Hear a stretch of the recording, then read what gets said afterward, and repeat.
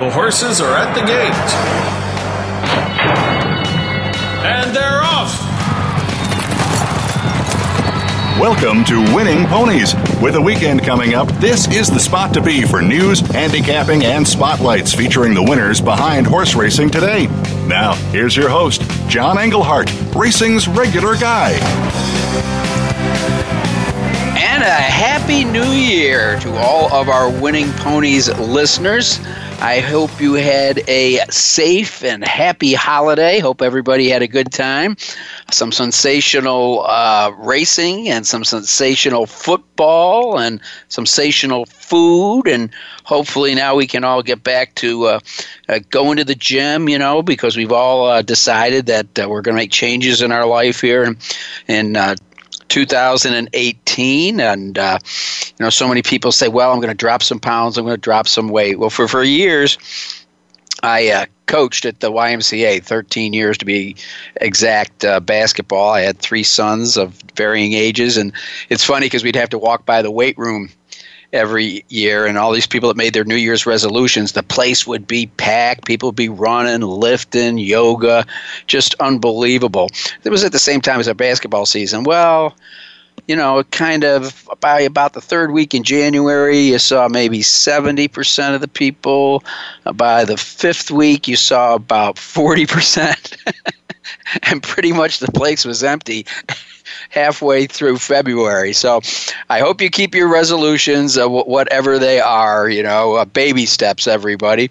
Well, we got 2 interesting guests. Both of them have been on the show, but both of them have new things to tell us about. First up is trainer Jeff Greenhill, and I've had Jeff on numerous times. When you talk to him, he sounds like he's right out of a cotton picking field, but he's a graduate of Auburn University. He was a chemical engineer. He retired at 38 years of old to pursue his dream of training horses. And believe it or not, he started as a hot walker with D. Wayne Lucas, and working with him was Mike Maker and Dallas Stewart. So he was amongst good company. He certainly learned at the foot of the master with D. Wayne Lucas. Well, Jeff's had just a sensational career as far as winning percentage and his ability to keep horses sound, having horses win races as old as 12-year-olds. He's had a horse win a race in its 100th start. So we're talking to a top trainer, but right now he, like so many of us, has a challenge that's facing, and it's called Mother Nature. It has just been so cold everywhere. I saw the news report tonight where it was snowing down almost to the middle of Florida, people seeing snow for the first time in their life. But what this causes is a great upheaval in your training schedule. Jeff is located in the Midwest. He rotates between Kentucky, Indiana, and Ohio. And right now he's at Turfway Park. Turfway, of course, has polytrack, but that doesn't mean the track's always open for training. And it's certainly, for the last couple of days, has not been open for racing. So it's kind of tough when you're pointing towards a race. It's kind of tough when you want to train and you can't.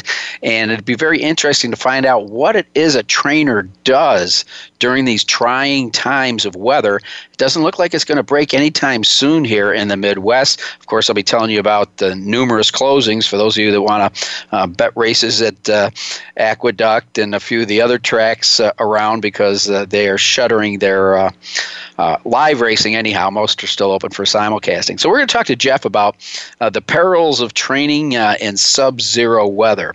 Then we're going to have a gentleman on we had on, was just before Saratoga started up, and it was Dan Tordjman.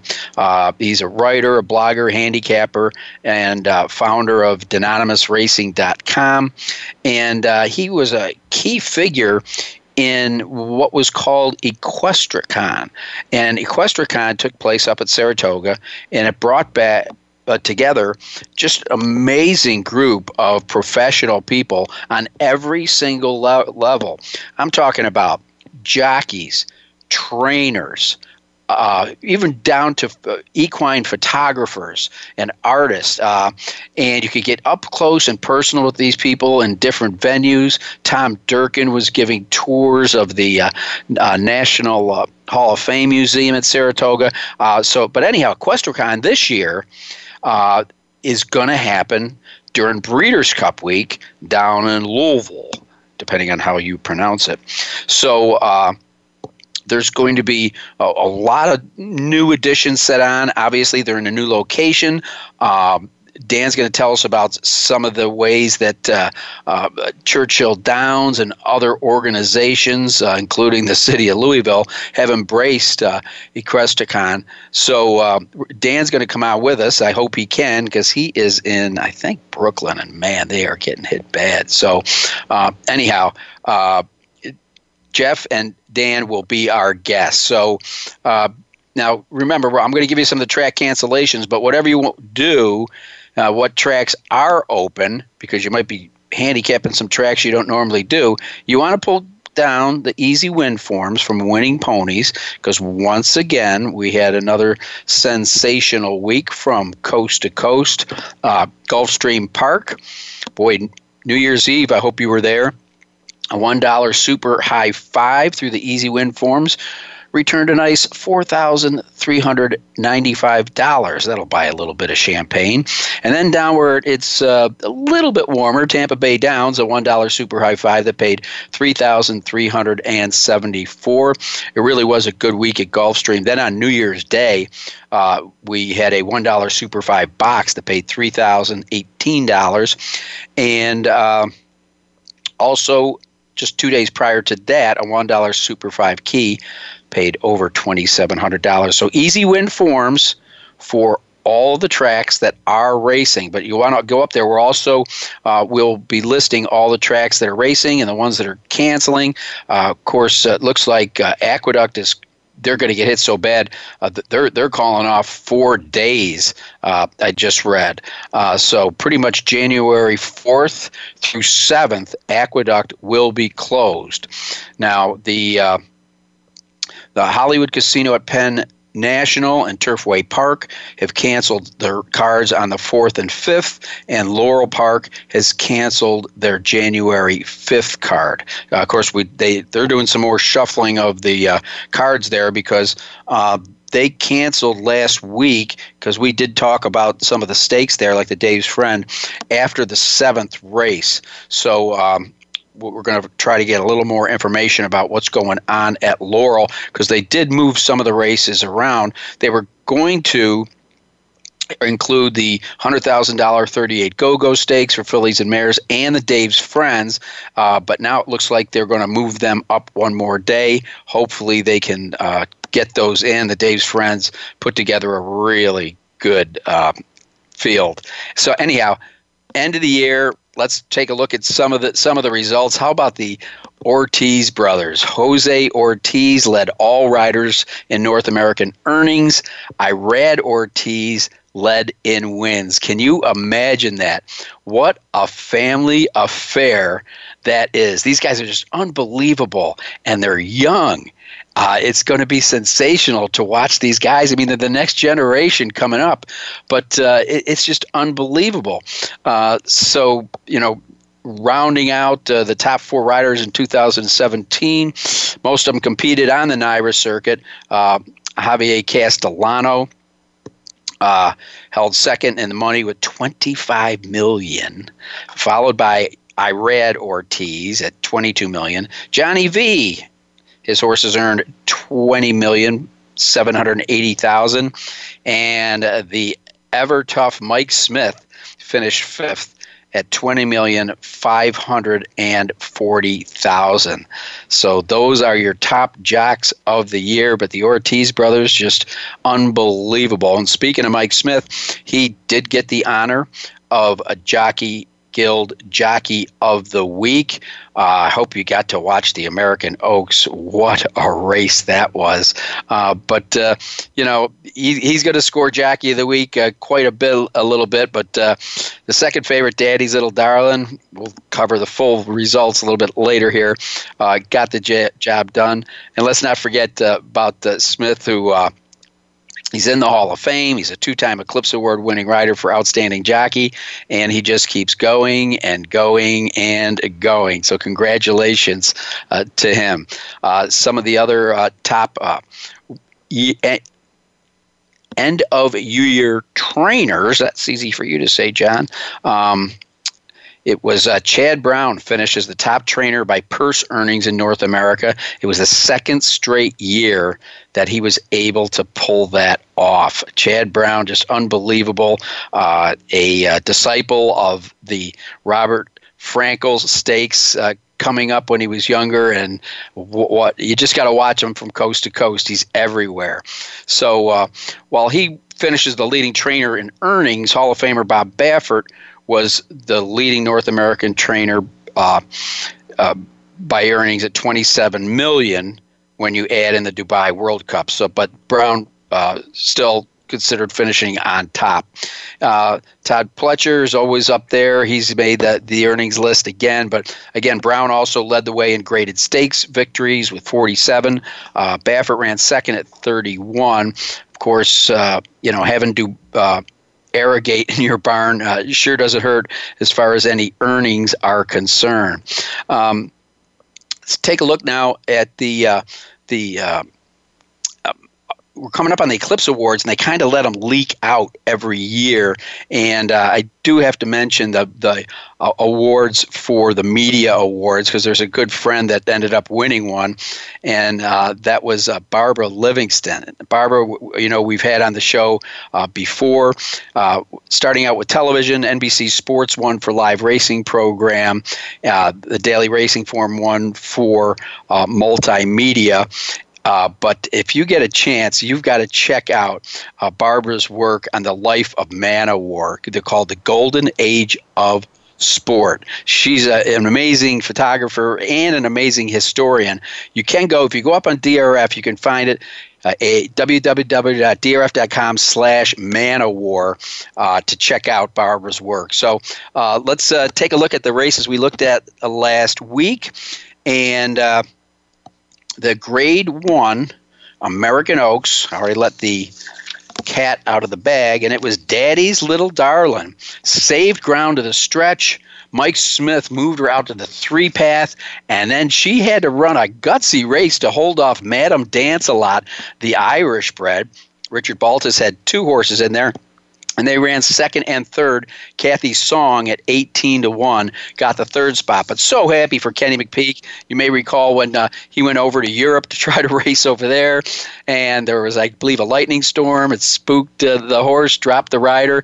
Daddy's Little Darlin' ran off. Of course, Daddy's Little Darlin' did run second in the Kentucky Oaks this year to Abel Tasman.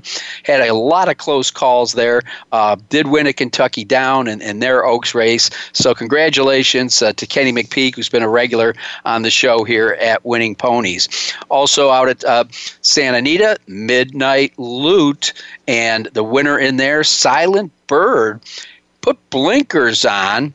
First, hadn't been out for 4 months. It worked. But you want to talk about a horse for course. Silent Bird, 6 starts, 5 wins at Santa Anita. In the second spot was 12-1 shot Tough Sunday. And in third was the even money favorite, American Eyes. And then at Gulfstream Park, the H. Allen Jerkins going long, 2 miles. And, man, I was really pulling for my friend Tim Glyshaw, who's been on the show recently. Bullard's Alley just came up a little bit short in a head-bobbing finish. The winner was number 2, Runtime, who rallied while wide. That was a really close one. Nonetheless, Bullard's Alley turns out to be a great horse from the Glyshaw barn. And again, no results for the Dave's Friends because they haven't run it yet. All right, we're going to take a little bit of a break, and then we're going to have a warm conversation with a trainer that's been cold a lot lately, and that's none other than my friend Jeff Greenhill. I'm John Englehart. You're listening to Winning Ponies.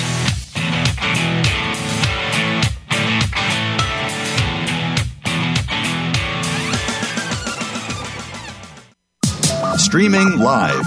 The leader in Internet talk radio. VoiceAmerica.com. And they're off. What? Can't make it to the track? You can still get all the action with winningponies.com, the home of the easy win form, the most accurate predictions on thoroughbreds, quarters, and Arabian horses at most American and Canadian tracks. Whether it be the Triple Crown, Breeders' Cup, Travers, Haskell, or your daily races, don't worry, let winningponies.com make some money for you. Stimulating talk. It gets those synapses in the brain firing really fast. All the time. The #1 Internet talk station where your opinion counts. VoiceAmerica.com.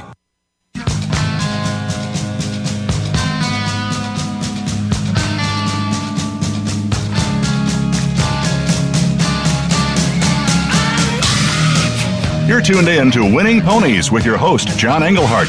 Got a tip for us? Need a tip from us? If you want to talk with John or his guests, the phone lines are now open toll-free at 1-888-346-9144. That's 1-888-346-9144. Or you can send an email to show@winningponies.com. Now, back to Winning Ponies with John Englehart.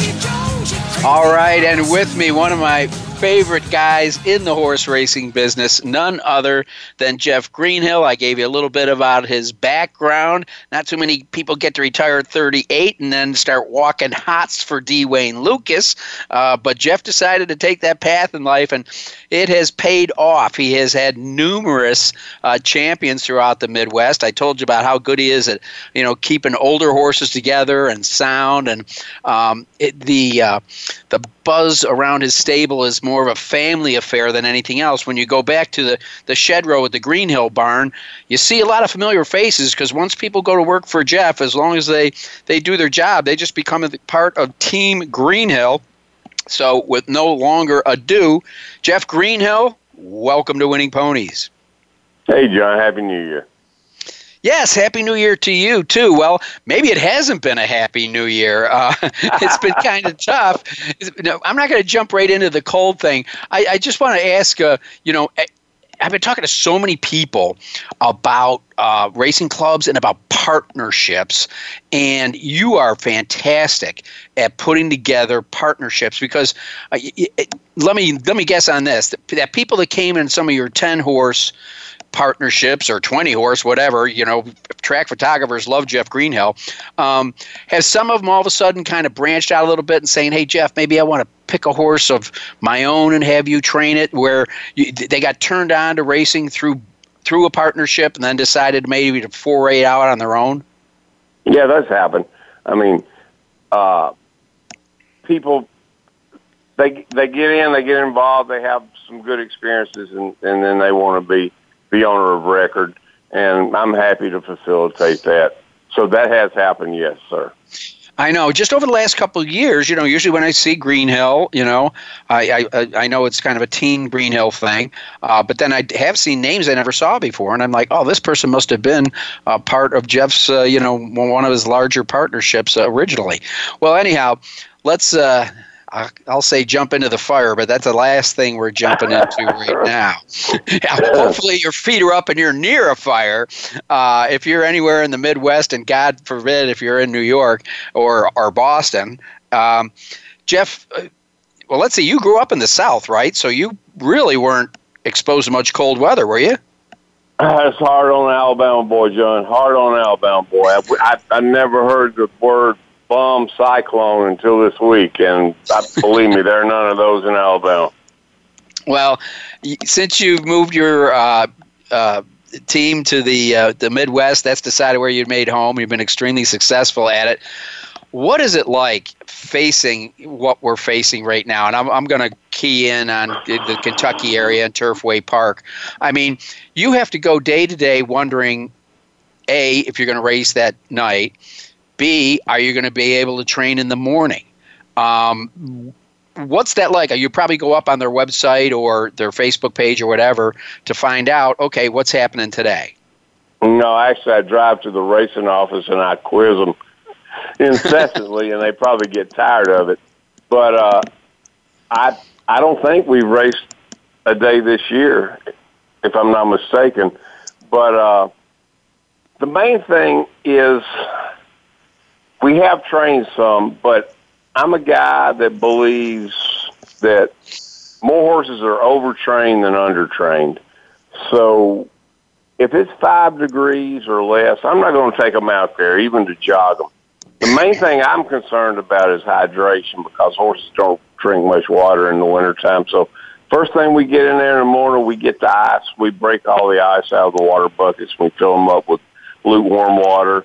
And then before we leave, after training or walking, we fill them up with water again. When we come back and feed in the afternoon, we fill them up with water again. My main concern is just make sure these horses are hydrated at this time of year. They're blanketed, they're in indoor barns, but I want them drinking water. So I'm not so worried about training unless it goes over, 10 days or something like that. But it looks like we might be out of the deep freeze by next week. But like I said, my main concern is, are they eating good, are they drinking good, and are they well blanketed? I was listening to a show today, and they were talking about how they do, like with some livestock, actually change their feed during weather extremes. Do you have any change in your feeding program? Well, a little bit. We always put water in their afternoon feed, and so to keep them hydrated, we've added a little more water in the wintertime. But I'll tell you what, they actually eat better in conditions like this, and I don't know if it's the heat of digestion. In other words, if they eat and they've got plenty to digest, they stay warmer. But our horses are eating; they're licking their feed tubs clean during this cold spell. The one change we did make is we took the sliced carrot out of their feed tubs because they just turned into orange ice cubes. And so we always slice up carrots in all the feed tubs, and we took those out because they seriously just turned into orange ice cubes. Now, when you show up at the shed row, and I know you are an early riser, do you kind of say, do you just kind of walk them around the shed row and figure out which ones, because everybody, you don't want to coop them up all day. And then do any of them, do you just throw a rider up on their back just so there's some weight on their back? What we did, the first thing I asked is, what are all the temps? Do we have anybody with a fever? And did everybody eat up? Those are the first 2 questions. If we've got anybody with a fever, we're going to pay a special attention to them. And if anybody didn't clean up their feed tub, then we're going to pay a special attention to them. Other than that, I don't do much shed rowing, in other words, training inside the barn, because most all barn shed rows are uneven. The last thing I want to do is, step in a rut or anything and turn an ankle like that. We either walk them in their blanket and just put them back in, or we take them to the track and jog them. Now, when the temperature gets up 15 and higher, then we essentially go back, go back to moderate training. But I don't really breathe a horse until the temperature gets above 25 or something like that, because all the research I've read indicates that when you get below 20 and you start exercising a horse at, even moderate levels, then you're starting to do damage to the lungs. Now, believe me, there's a lot of big-time trainers out there that don't agree with me, because I see them breeze horses in 5-degree weather.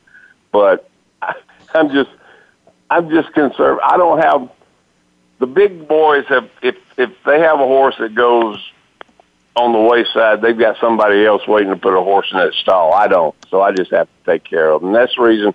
I really think that's the reason horses last longer for us, because we say, okay, we're going to lose a day of training a day, but we're not going to lose 6 months on the farm because we did something stupid.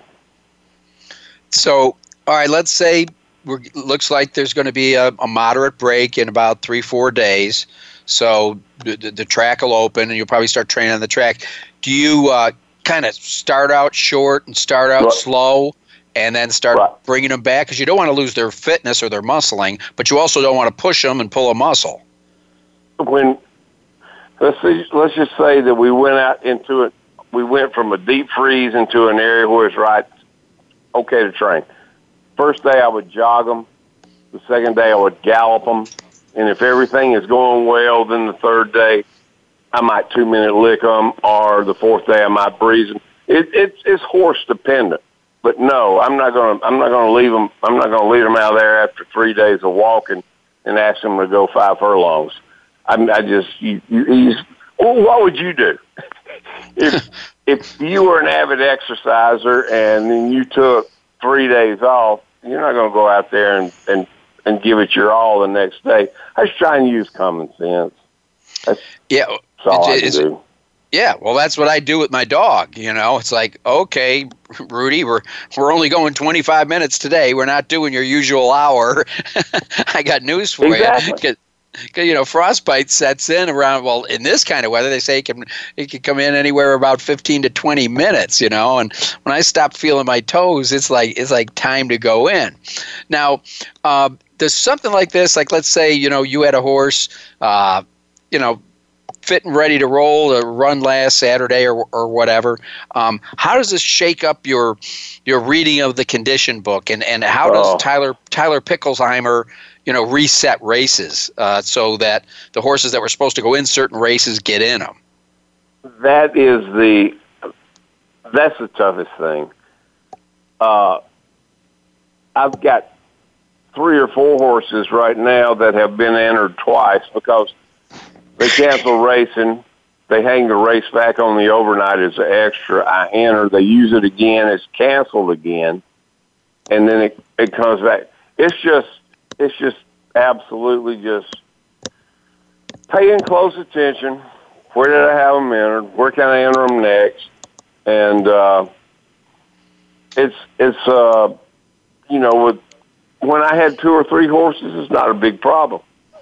When you got 30 horses, just keeping up, I can't imagine how the big boys actually do it. But you just try and okay, this horse got in. They canceled the race. He got in again. They canceled the race. They brought it back. Are we ready to go back in there? It's really a management conundrum, I guess I'd say. But Tyler and those guys, they do a really good job of keeping up with what races didn't use and how many horses were in there. And if we bring this race back, will it fill?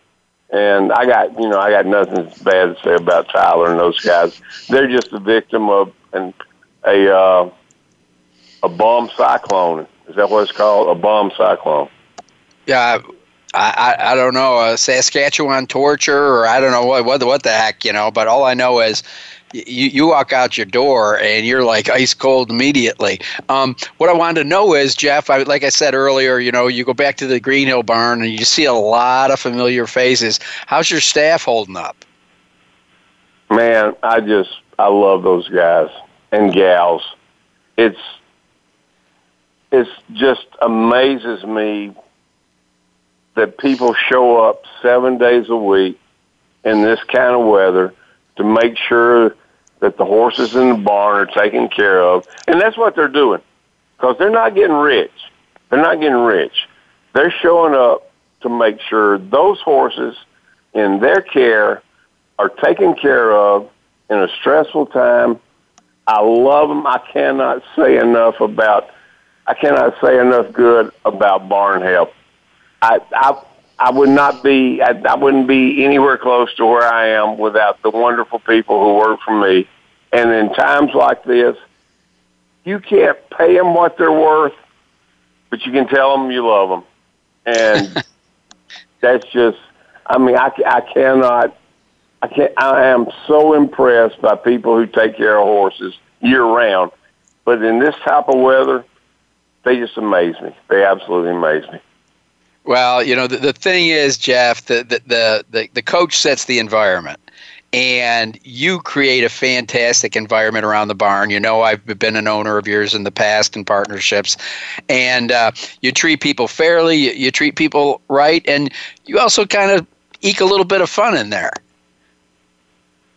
We try to, but I am wonderfully blessed with fantastic owners and wonderful help, and I just try and pay them every once a week. I pay them once a week and keep them pointed in the right direction. But I'm the least part of my success, and it's hire good help and then trust them to do what is right.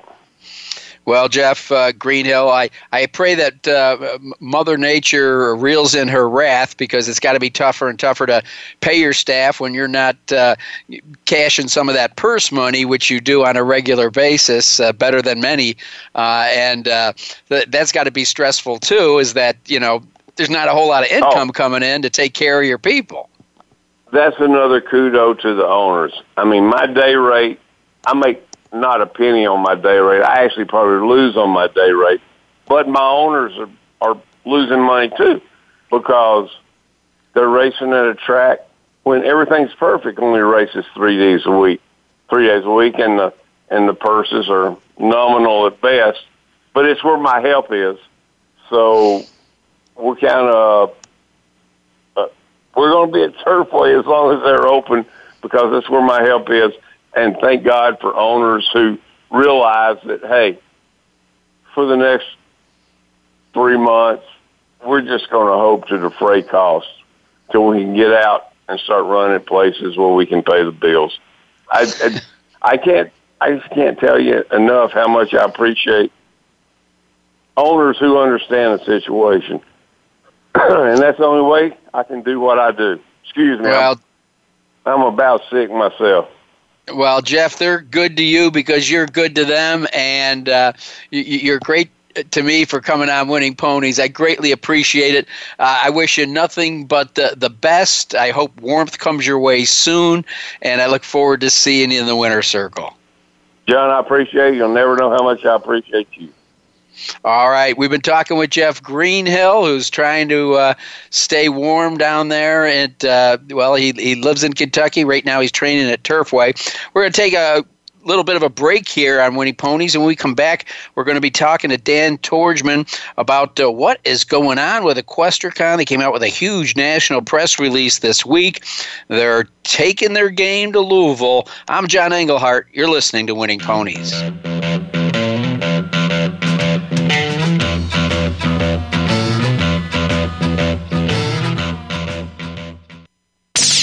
The Internet's #1 talk station. #1 talk station. VoiceAmerica.com. And they're off. What? Can't make it to the track? You can still get all the action with winningponies.com, the home of the easy win form, the most accurate predictions on thoroughbreds, quarters, and Arabian horses at most American and Canadian tracks. Whether it be the Triple Crown, Breeders' Cup, Travers, Haskell, or your daily races, don't worry, let winningponies.com make some money for you. Streaming live, the leader in Internet talk radio, voiceamerica.com.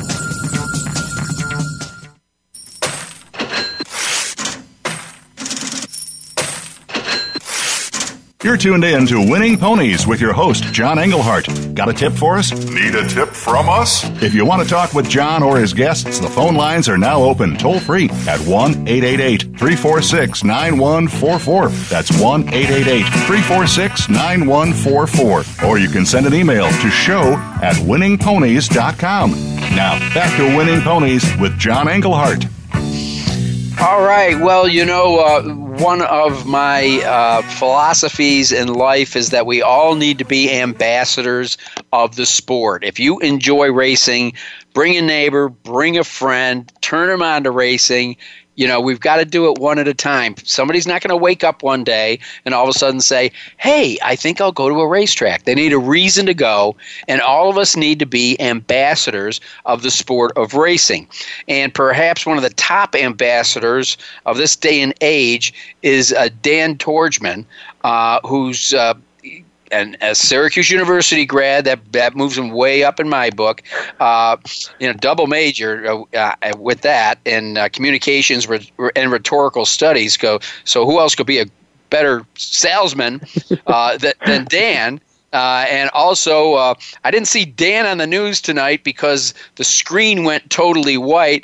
Dan Tordjman, how you holding up there in the New York City area? I'm doing well. That's a mighty friendly and kind introduction, John. I appreciate it. But yeah, it's a little chilly and a little windy. In fact, I'm standing close enough to my window here where you may actually pick up the sounds of a wind gust or two behind me. So don't be worried. I'm indoors though, so I'm hopefully safe. I got plenty of friends there and on Long Island, so I'm keeping my fingers crossed. Because my biggest fear in these situations, I mean, A, yeah, you can stay inside. Hopefully you bought your milk and bread and beer. But B, is that the power goes out. Because with those wind chills up there, I mean, it's going to be tough. And I don't know how you keep your house warm in this situation. I've got heaters on all my pipes here in the Midwest just so they don't burst. I live in an older home. So, anyhow, I wish you the best as far as that's concerned, but let's move on. I did give a tease at the top of the show about Equestricon and its move to streamline the fan experience during Breeders' Cup week, stealing your headline that came out today. So tell us what's happening and what might be different about what I understand was a fantastic experience up at Saratoga. Sure. Yeah. No, we were sort of taken aback by the extent to which people have gone out of their way to tell us that they had a great time at Equestricon, that they've heard great things about Equestricon if they hadn't attended. And for people listening who aren't familiar with Equestricon, Equestricon is the first and only really a fan convention in the sport of horse racing, and it's an international racing convention. We had representatives from 7 different countries participate and attend. We even had a giveaway and a sweepstakes with the Hong Kong Jockey Club, in which a guy from Pennsylvania actually won a trip to Hong Kong for the Hong Kong International Races just by attending. Wow. He just showed up and filled out a slip, and he got to go to Hong Kong last month for their big racing carnival, and I was with him for most of that time, so he had the time of his life. And really, that's obviously on a larger scale, and what we're trying to do with Equestricon is just bring fans into the fold, fans at every level, give them a more authentic experience, bring them face-to-face with the stars of the game, with handicappers and horse players who they can learn from and who they can, get little tidbits and morsels from to improve their game, and regardless of what their interest is, whether it's ownership, whether they're in the breeding game, that there'll be something for everybody who comes to Equestricon. And so we had a really successful launch last August in Saratoga, and Saratoga was great to us, and we could certainly see ourselves going back again in the near future. But for year 2, just an incredible opportunity to partner with the Breeders' Cup on Breeders' Cup week as sort of the cornerstone fan event for Breeders' Cup week. So for people who follow football and who are familiar with what they do around Super Bowl and how it's kind of like a week-long fan festival for the fans, on a much lower level, we hope to kind of pull off the same thing where we can create a week-long experience in Louisville this year, starting October 28th, which is a Sunday. We'll kind of set up shop that Sunday, but the actual convention days will be October 29th and 30th, the Monday and Tuesday of Breeders' Cup week. But as I said, from that Sunday and really all the way through till Breeders' Cup Friday, we'll have events off-site, give people the ability to do, if they're coming into town, or even if they're local, to do tours of distilleries, of farms, of various locations of interest, the Derby Museum, that sort of thing. And so we'll roll out the schedule in the coming weeks and months. But pretty much what we announced today was that the dates are going to be October 29th and 30th. That's when the main convention is going to be held at the Kentucky International Convention Center in downtown Louisville. And if you go to our website, equestricon.com, there's a ton more information that you can find out. And like I said, we're looking at rolling out a lot more information in the next few weeks. Well, Dan, you've probably piqued the interest of a lot of our listeners. Now, my question is can I buy the full dinner or can I order a la carte as far as the events I go to? Yeah, it'll totally be a la carte. So we learned a lot from year 1, and we kind of what was important for us to do, and and kind of looking at the way other events are held in other industries, and kind of looking at how we do it in racing and what we can do to kind of create a fan experience that's a lot better, is that it was really important for us to do an exit survey, not only of the people who attended, but also the people who participated, including, a lot of the farms, the racing ownership groups, the various service and product, people who sell products in racing. They all had booths, and, we had sort of a trade show as well within the convention. So we did exit surveys, and we asked people what they liked, what they didn't like, what they'd like for us to improve. And so I think people did really like those opportunities to visit racing destinations nearby and kind of selectively pick them. They also enjoyed a lot of the networking events that we kind of put together, putting people sort of face-to-face with other people who share similar interest in racing. I think that's a lot of fun for people. So we'll look to do a lot more of that. And essentially, although we haven't released tickets yet, that's still a few months out, what people can expect in terms of tickets is that they'll be able to buy a very affordable, sort of a reasonable ticket to the convention on the 29th and 30th, which will get you into the building. It'll get you a lot of those opportunities to engage and kind of network and kind of one-on-one visit a lot of the various booths and go to, panels and seminars. That'll be, sort of reasonably priced ticket. And then if you wanted to a la carte, you can add these other experiences around town, like the tours that I mentioned. And I've got to think, with it being capped off by the Breeders' Cup, there's going to be a huge number of high-profile people that you might be able to get involved. Yeah, I mean that's certainly kind of the goal. Year one, we were very excited that even though it was in Saratoga on a weekend that was not necessarily the biggest, sort of the busiest weekend of the meet, we were still able to attract a good number of racing legends, including Ron Turcotte and John Crugay, Pat Day, Angel Cordero, of course, with it being in Saratoga, that helps. Cordero is he's everywhere in Saratoga.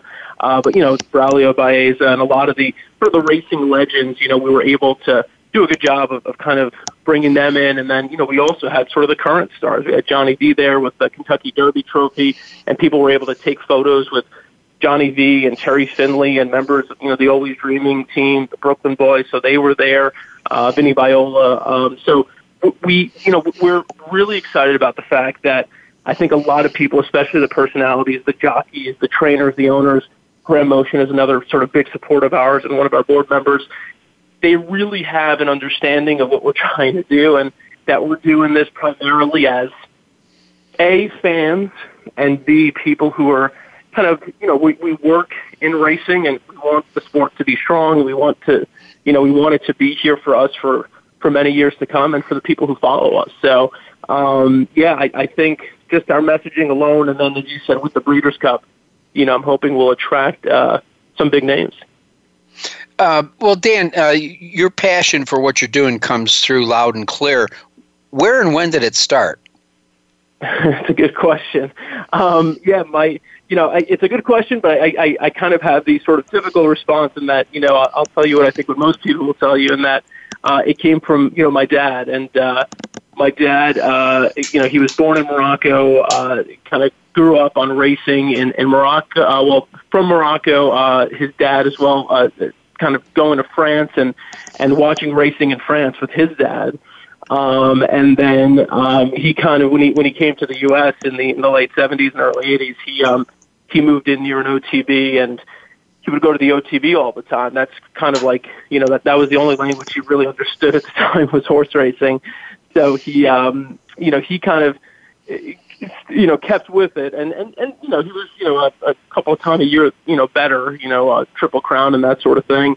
And then just, I have early memories of being with him and watching some of the derbies from the 80s and that sort of thing. And it was something that I always enjoyed as a sport, as something that I was just a fan of. I had a different career entirely for almost a decade before I really got into horse racing as a career, but it was always a sport that I enjoyed watching and I enjoyed betting on. And so I think for me, I approach it from the perspective of a lot of times of a horse player and as a bettor, but as you get more and more involved, and I've been fortunate enough to kind of have access to a lot of really just cool experiences in racing. as you get those experiences and you have an opportunity to kind of, be up close with horses and meet a lot of really cool personalities, you can't help but, kind of broaden your interest and your horizons in racing. So for me, betting is still a kind of central part of what I love about racing, but there's a lot more that I love about it now that I kind of work in it. So, it's kind of evolved over the years, but I think I'm as passionate and as, fanatical about it as I've ever been. Well, like I said, as far as ambassadors of racing, that's exactly what we need. Now, obviously, you worked from a really good blueprint. Hats off to you for what you did at Saratoga. What is being added or what is being eliminated from your original plan to make it an even better one? And does the fact that you're having it in Louisville before the Breeders' Cup change some of your ideas? Yeah, so, like as I said, we did an exit survey, and I think we wanted to get from that exit survey a sense for the content, the types of content that people were looking for. And what we found primarily, the things that people were interested in and were curious to learn more about and to get more involved with were horse ownership, handicapping, and wagering. And then also, this one might surprise you, but really, like one of the greatest areas of interest was in aftercare. So that was kind of a good sign for us because we had thrown, I think, a lot of our resources into aftercare and into the issue of aftercare and the topic and subject of aftercare into our program. We brought in as our keynote speaker Soledad O'Brien, who is obviously a sort of major media personality, but she's also an owner of retired racehorses. So she gave a keynote specifically on aftercare, and the Thoroughbred Aftercare Alliance is our official charity partner. So it was important for us to kind of obviously stay consistent and stay on message and kind of let people know that aftercare is still a very central part of what we're doing and sort of the awareness that we're trying to raise about horse racing, not only within the sport, but maybe, outside the sport, where somebody hears, oh, what is this Equestricon? Let me check this out. This sounds like a fun thing. This is a horse racing Comic-Con type thing. Let me go explore it. And maybe we bring people in and they say, oh, wow, these people really do care about these horses, and they really are doing a lot to take care of them. There's so many other disciplines that they're being, retrained for, and that there are people who have really given their lives to this kind of work. So that's one thing. And so I think in terms of content, we look at those kind of three big areas of aftercare, handicapping, wagering, and ownership, and we want to be able to put together really interesting program, bring in speakers who can speak to all those things, provide opportunities for people to kind of directly engage with them. And so what we're adding, I would say, is kind of different formats for that to take place. In year one, we had 85 in total, which is a crazy number, 85 panels, workshops, seminars, and other events over a 2.5-day period. And what we found is that was a lot for people to take in. It was just so much, and they couldn't get to everything they wanted to get to. So we're going to kind of trim some of that. We're just going to lighten the program a little bit, and as opposed to doing a 2-hour panel or an 1.5-hour panel, we're going to make the panel shorter, and then we're also going to do sort of more one-on-one talks or featured speakers as opposed to a panel of 7 or 8 people, sort of all vying to get a word in. So we're tinkering with formatting. We're doing that sort of stuff. And like I said, we kind of want to just put people face-to-face a lot more. We want to give people the opportunity to not only meet people and speak to people that they're interested in speaking to, but also for the fans who, want to get autographs, just make it really easy for them to get autographs from their favorite jockeys and to have a quick conversation with them. So we're just looking at ways to kind of tinker with it that way. And then with it being a Breeders' Cup Week event, I think people could expect a lot of the, trainers and jockeys they see might be, sort of quote-unquote Breeders' Cup legends, or people who have a Breeders' Cup, a story with a Breeders' Cup spin to tell, so that sort of thing. So, yeah, we're sort of mindful of all that. Well, that's great. All right, we've been talking with Dan Tordjman about Equestricon. Like he said, there's going to be a lot of new things being updated, so you need to go to equestricon.com. Am I correct? That's correct, yep. Okay. Now, all people have to do is know how to spell it. It's Uestricon. But if you type in anything close in Google, I'm sure it'll pop up. Absolutely, it will. Well, we'll stay tuned because obviously it's kind of a project that's going to move and grow, and there may be changes. And I'm sure that you're going to draw people from all over the region.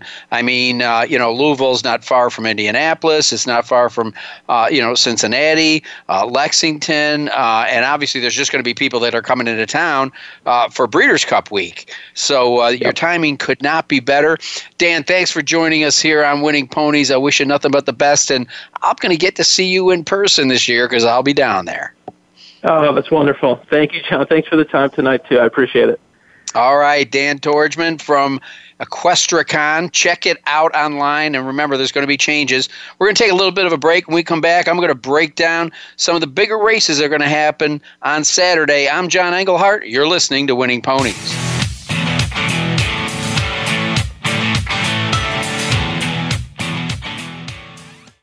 Stimulating talk. It gets those synapses in the brain firing really fast. All the time. The #1 internet talk station where your opinion counts. VoiceAmerica.com. And they're off. What? Can't make it to the track? You can still get all the action with winningponies.com, the home of the easy win form, the most accurate predictions on thoroughbreds, quarters, and Arabian horses at most American and Canadian tracks. Whether it be the Triple Crown, Breeders' Cup, Travers, Haskell, or your daily races, don't worry, let winningponies.com make some money for you. Streaming live, the leader in internet talk radio, voiceamerica.com. You're tuned in to Winning Ponies with your host, John Englehart. Got a tip for us? Need a tip from us? If you want to talk with John or his guests, the phone lines are now open toll-free at 1-888-346-9144. That's 1-888-346-9144. Or you can send an email to show@winningponies.com. Now, back to Winning Ponies with John Englehart. All right, well, I'm going to take you to 3 races coming up on Saturday that should pretty much go to post. We're not going to worry about the weather because we're going to Santa Anita and Gulfstream Park. Well, it's that time of year where we start seeing the Kentucky Derby points races pop up, and one's going to pop up at Santa Anita. It's the Sham, the horse that Secretariat's heart broke.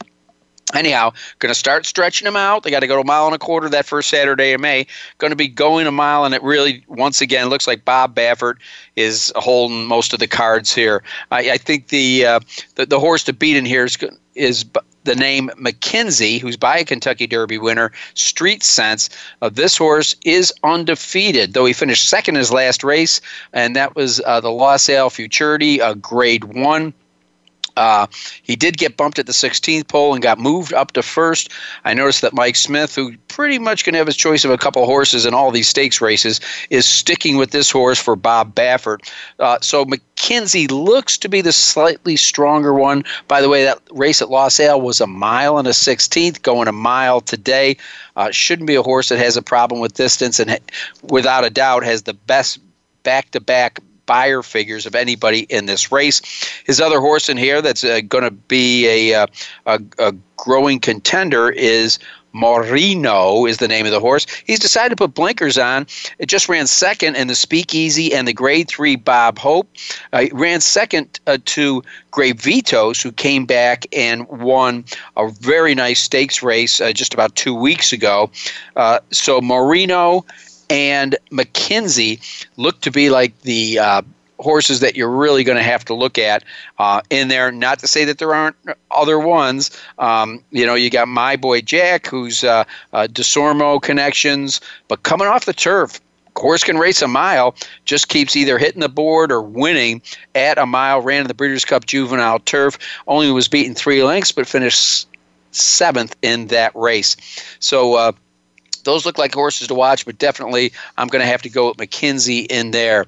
Then at Gulfstream Park, we're looking at the Mucho Macho Man, $100,000, 3-year-olds, no Derby points, but nonetheless, it's going to be a very, very interesting race. I came up with 3 horses in here. A mystery horse, if you want to call it that, he's undefeated, is Dak Attack out of the Dale Romans barn. Now, this horse went for $625,000 at the Keeneland September sale. It's a son of Go Zapper. And Robbie Alvarado is going to come in. He hasn't been riding at Gulfstream Park, but he is going to ride for Dale Romans in here. The horse last race was the Ellis Park Juvenile. It did have a shin injury, but since then has been working forwardly. Its last race was a bullet work, best of 37, going 5 furlongs, December 30th at Gulfstream Park. Then you got Bal Harbor, trained by Todd Pletcher. This horse is a 2-time winner at a mile, the distance of the Mucho Macho Man. And the horse who's the wow horse, I think, his name is Mask. Chad Brown, leading trainer in the country.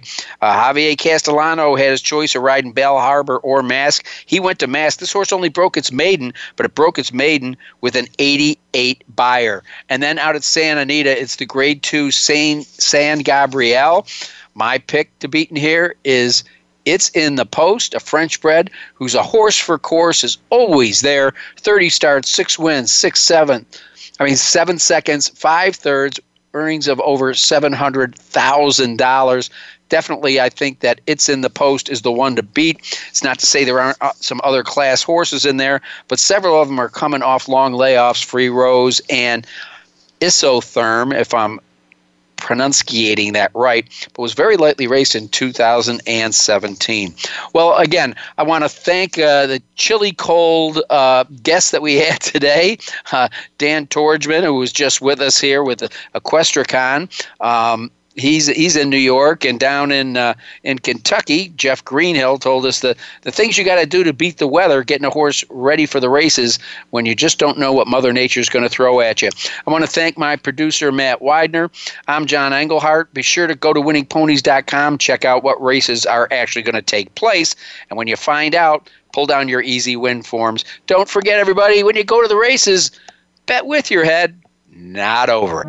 Thanks for listening to Winning Ponies with John Englehart. We know the information from today's show will help you at the next post. Keep listening for more next Thursday at 8 p.m. Eastern Time, 5 p.m. Pacific on the Voice America Sports Network.